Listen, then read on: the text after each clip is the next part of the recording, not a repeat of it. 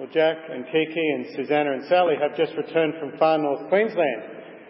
There's a story told about someone swimming in a waterhole in far north Queensland. He paddled out into the middle and was floating on his back, just enjoying the sun. He saw a huge crocodile slide down the bank and slip into the water and head straight towards him. The man started swimming as fast as he could, but the crocodile was quickly gaining. He got more and more desperate as he heard the splashing of the crocodile get closer and closer. Finally, he was so frantic he cried out a prayer. "Lord, help me, save me. Lord, please make that crocodile a Christian." Suddenly, the noise of the advancing crocodile stopped. The man turned around slowly. As he did, he saw the crocodile stop dead in the water, clasp its front feet together, look heavenward and say, "God, bless the food which I'm about to eat." Two very different kinds of prayers. Ephesians 6 tells us to pray on all occasions with all kinds of prayers and requests. How would you describe your prayer life? Sometimes we pray like the man, desperate, urgent, rushed, wanting something from God. Other times it's more like the crocodile, thankful and grateful for God's blessings that just happen to land in our pond. Prayer, it's something some of us do well and others not so well.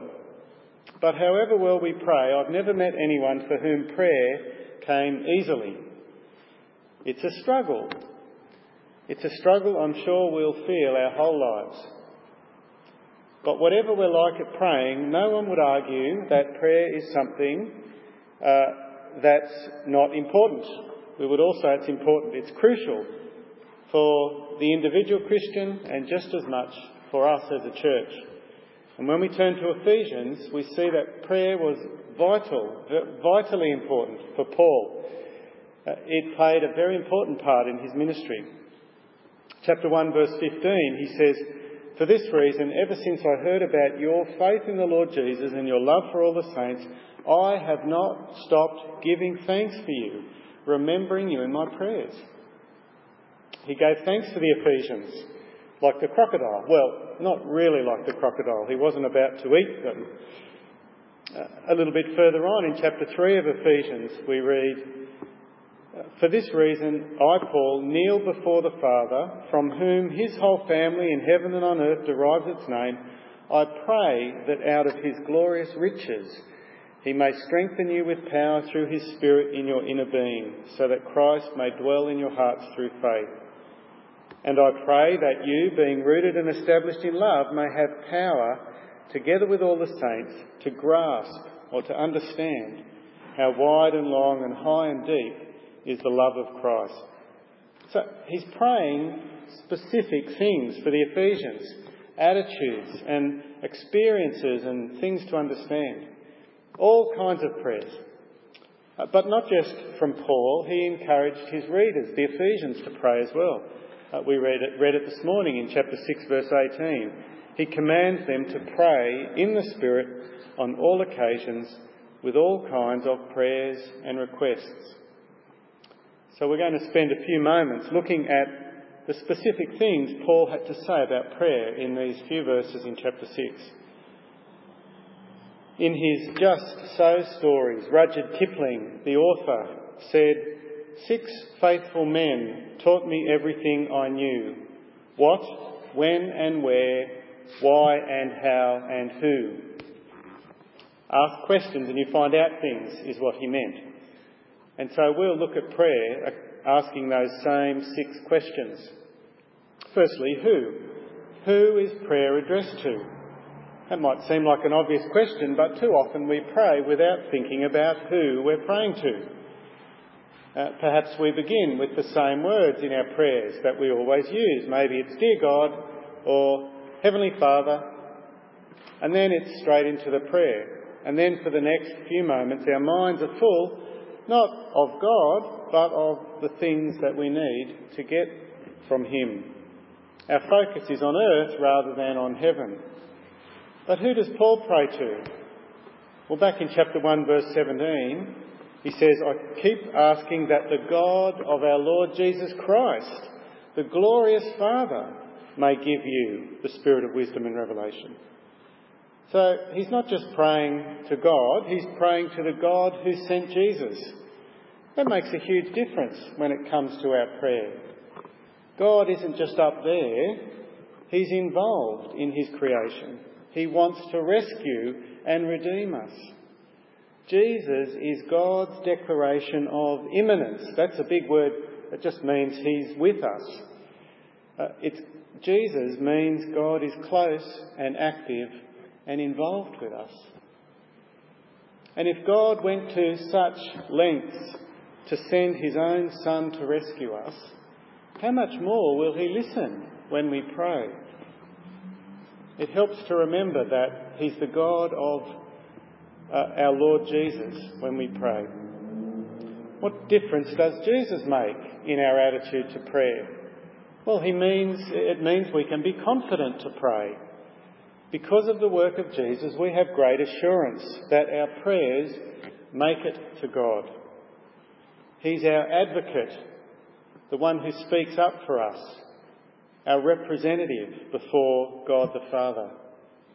Romans chapter 8 verse 34 says, Christ Jesus, who died, more than that, who was raised to life, is at the right hand of God and is interceding for us. That's encouraging, isn't it? Jesus intercedes when we pray. He speaks up for us, so we can pray with confidence. But not only that, in chapter 1 verse 17 we see that he's the glorious Father. We pray to our glorious Heavenly Father. What's the difference between asking your Father for something and asking someone who doesn't know you or is not committed to you? Your Father is committed to wanting what's best for you, to provide and protect for you. And if our earthly fathers give us good things, how much more can we trust our Heavenly Father to look after us? Pray to your glorious Father.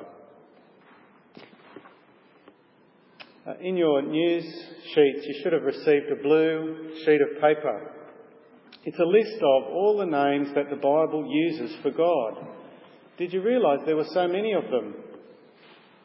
You see, the names that we use to address God will influence our attitude when we pray. They will keep our mind focused on who we're talking to. There's a second part of that blue sheet as well. It describes the qualities of God or his attributes, what he's like. And as we remind ourselves of what God is like, we can praise him. We praise him for his compassion or his justice or his love or his forgiveness or his mercy. And we find that as we pray and as we focus on God, that we're changed. Our prayers become more real and have greater depth and are more personal. So take that blue sheet and put it in your Bible and use it when you pray. Well, that's the first question. Who? What about where? Where do you pray? Well, these verses we read in chapter 6, the context of them is describing our spiritual armour.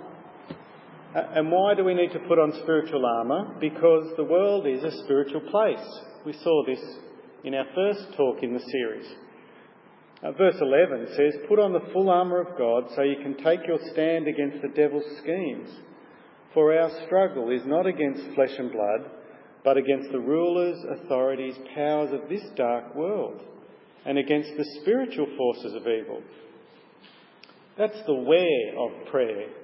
Prayer occurs in the realm or the area of spiritual warfare. Most people don't pray.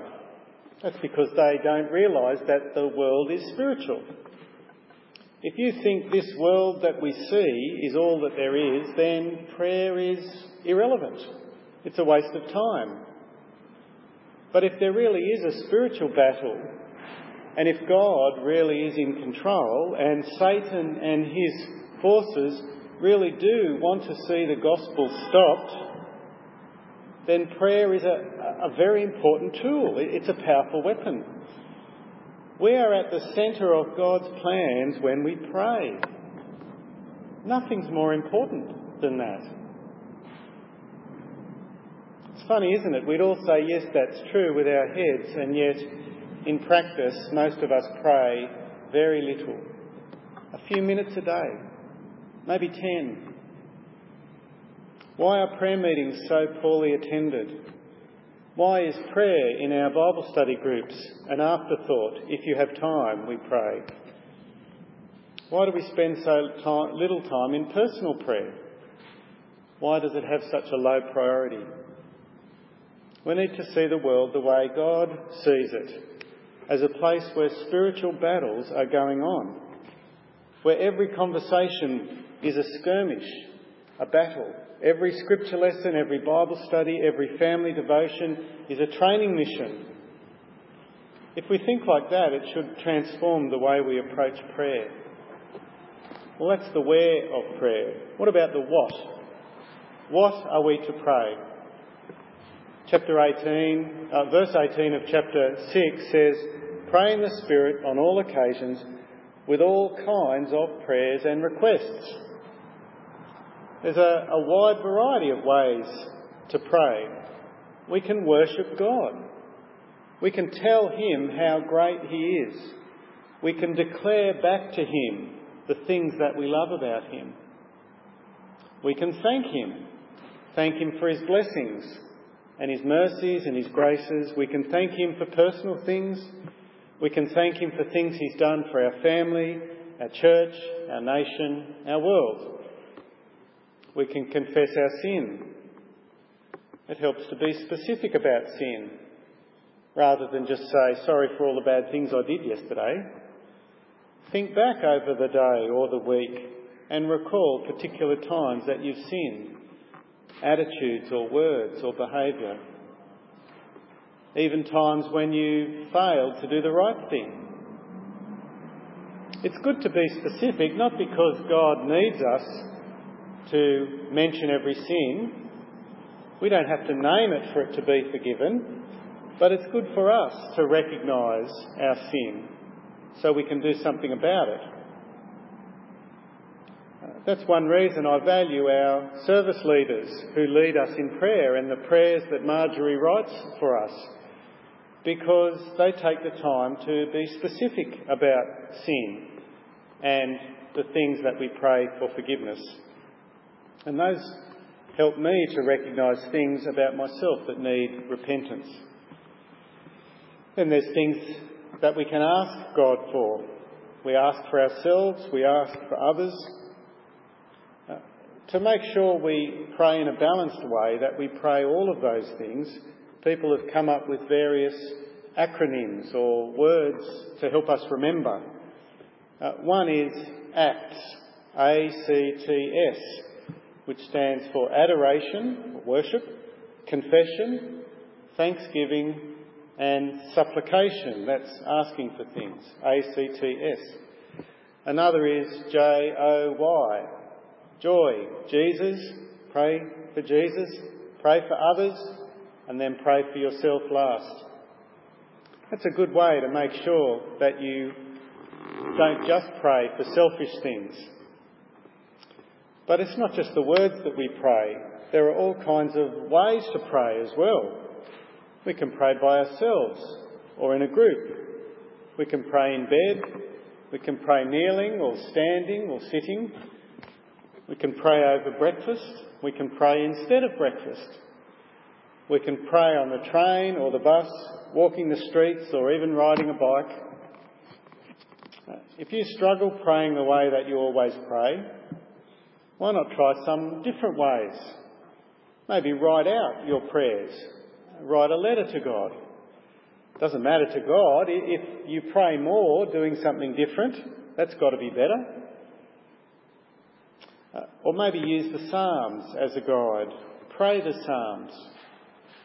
One thing that the Psalms do is give us permission to express negative emotions to God, to express sadness or bitterness or frustration or even anger.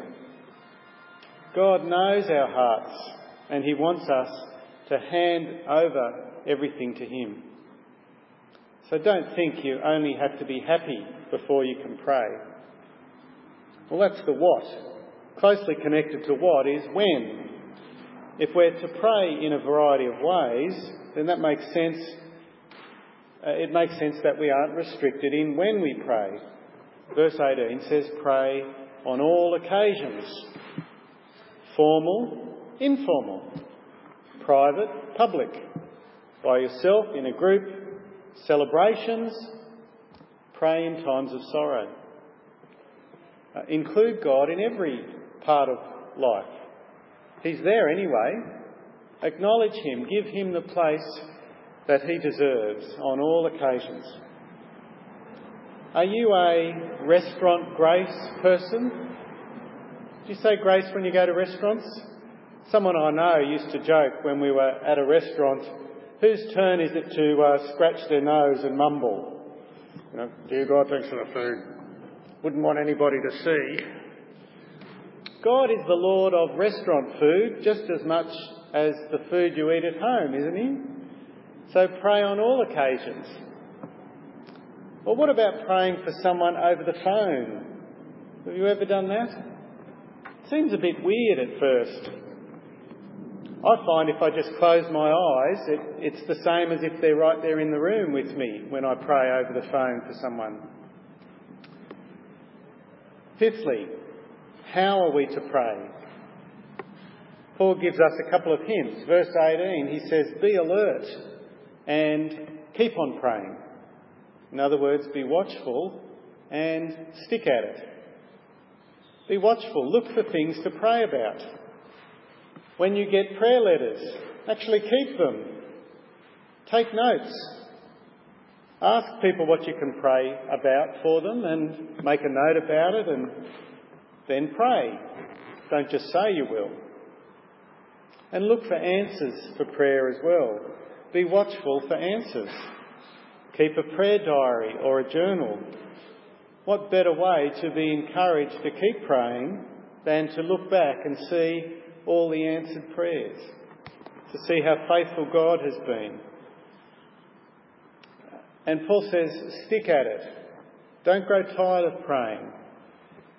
To keep praying for years is a sign of trusting that God is of God's providence and sovereignty. He's in control in his time, so stick at it. Well, that's the how we should pray. Finally, we come to why. Why should we pray? Well, the simple answer is because God tells us to. But this passage says we're to pray for the benefit of God's people. In verse 18, Paul says, pray for all the saints. Notice how it's not just pray for the leaders or the missionaries or the sick. Pray for all the saints. And you can see the sorts of things that they need in the verses that come before that. We can pray that all Christians would put on the full armour of God. And what's the purpose of putting on the armour? Verse 13 says, so that when the day of evil comes, you may be able to take your stand and to stand firm. So there's nothing more important than we can pray for each other that we would stand firm, that we persevere. Nothing else matters, does it? Unemployment, sickness, poverty, depression, even death. All sorts of things that we do pray about, but nothing's worse than if they don't stand firm in Jesus. If they give up following Jesus, none of that matters. So pray first that Christians would stand firm. Do we really know that? How is the importance of that, standing firm, seen in how we look after each other, especially people on the edges of church? Do you notice when people aren't here for a few weeks? Are you praying for those people that they would stand firm? But as well as praying for each other, Paul says he wants the Ephesians to pray for him as well.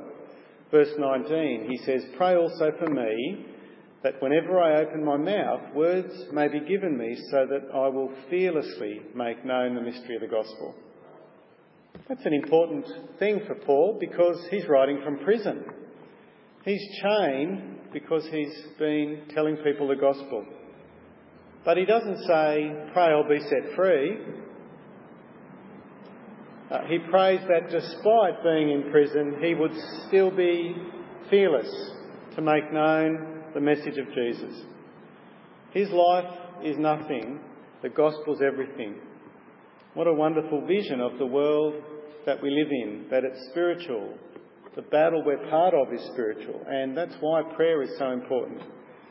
Let me finish with the words of a great hymn. We sing it, but I wonder if we think about what the words mean. What a friend we have in Jesus, all our sins and griefs to bear. What a privilege to carry everything to God in prayer. Oh, what peace we often forfeit. Oh, what needless pain we bear, all because we do not carry everything to God in prayer. Have we trials and temptations? Is there trouble anywhere? We should never be discouraged. Take it to the Lord in prayer. Can we find a friend so faithful who will all our sorrows share? Jesus knows our every weakness. Take it to the Lord in prayer. Are we weak and heavy laden, cumbered with a load of care? Precious Saviour, still our refuge. Take it to the Lord in prayer. Do your friends despise, forsake you? Take it to the Lord in prayer. In his arms he'll take and shield you. You will find a solace, a comfort there. Let's pray.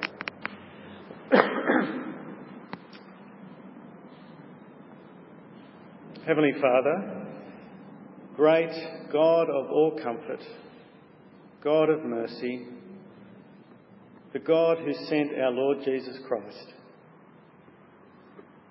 What a great comfort prayer is. What a great weapon. What a source of strength. We're so foolish for not praying more. Please forgive us. Help us to see you, to see the world the way it really is, and so to pray more.